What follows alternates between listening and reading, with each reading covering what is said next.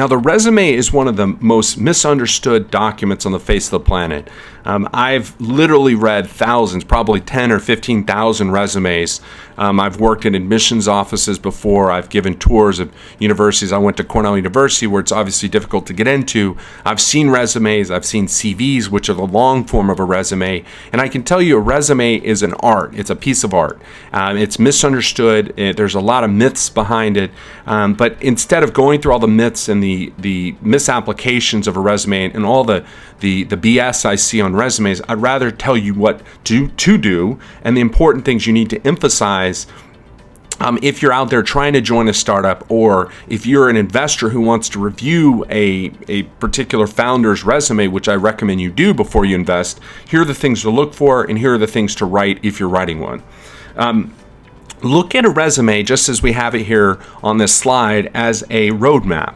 It's a certain, hopefully a one-page piece of real estate or piece of property that the person writing the resume has to get out their message or get out what's important to them that they've accomplished so they can be part of your company. Look at it as a roadmap. You start from the top, you go sort of right to left, left to right, and back around to step 4. There's 4 steps on every resume. The 4 most important steps are: the first, if you're hiring, and if you're listening and writing a resume, it's to identify a candidate's core skills and talents. So if you're writing one, make sure you've got your core skills in play. That could be JavaScript, it could be PHP, Python, Ruby on Rails if you're a coder.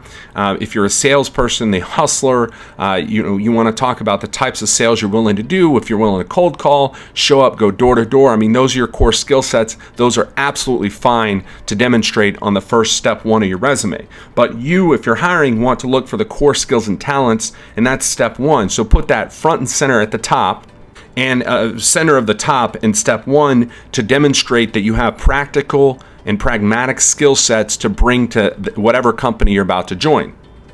The second step on the left here is determine what's most important to them, meaning you, the person writing the resume, what's the most important thing for you to show off?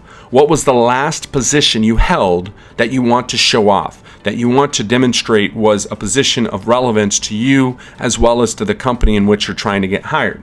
And that, for example, in this particular resume, as a coder, a developer, a hacker, they are emphasizing the programming analyst role as their number one skill set, or their number one important last position they held. Now, you can rearrange these if for whatever reason I've heard of put your most recent position first. What I say is put the most relevant position first as opposed to the most recent. And it doesn't necessarily have to be in chronological order. That's sort of an arbitrary thing that people want. I don't think you have to. But if you're writing a resume, put the most relevant position and the most important thing at eye level so that they can see that. Don't put that at the bottom, put it right there in step 2. The third thing in step 3 is I want to see how long you male or female, whoever the heck you are, have worked at a previous position. What kind of key contributions you've had. And what I love to see on resumes are bullet points with specific cited examples. In this case, where you see a resume of a programmer, a hacker, I want to see what MVP products that person has built. I want to see the types of code, the language that they know from step 1. Where did they put it in practice in step 3? What have they built? What have they created?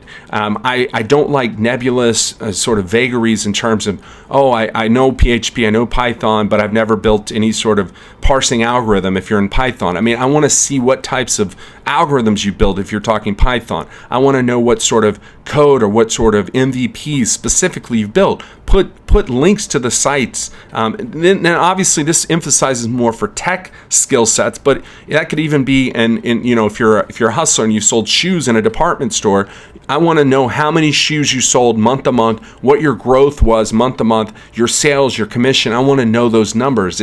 This is apropos to every single category: hacker, hustler, growth hacker, social media maven, retail store salesperson. It does not matter. Put those core skills, the core examples cited of what you sold, what you built, right in step 3, which as the eyes of myself rotate around that page, I want to see those specifics. The fourth thing is, And the least importance is where you attended college. I still put it here because you should put, even if you dropped out of school, which is obviously in this course, we've given you examples. I've given you examples of billion-dollar startup founders like Mark Zuckerberg and Bill Gates. It is okay to drop out of school to go build your dream, as long as you're building a future profitable company. But do put your education at the bottom, the step 4 of a resume.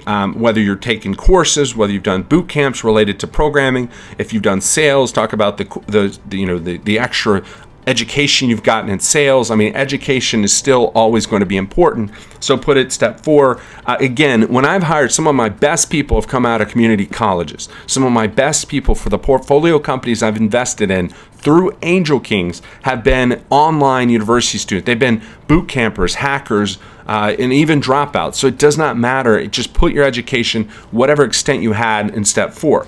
That's the best way to write a resume. And by the way, that's what I look for when I'm hiring top talent. So I hope that was helpful. You can find a lot more on our website, angelkings.com, and get samples of these resumes to help you stand out the most in your job hiring and as well as your job hunting process.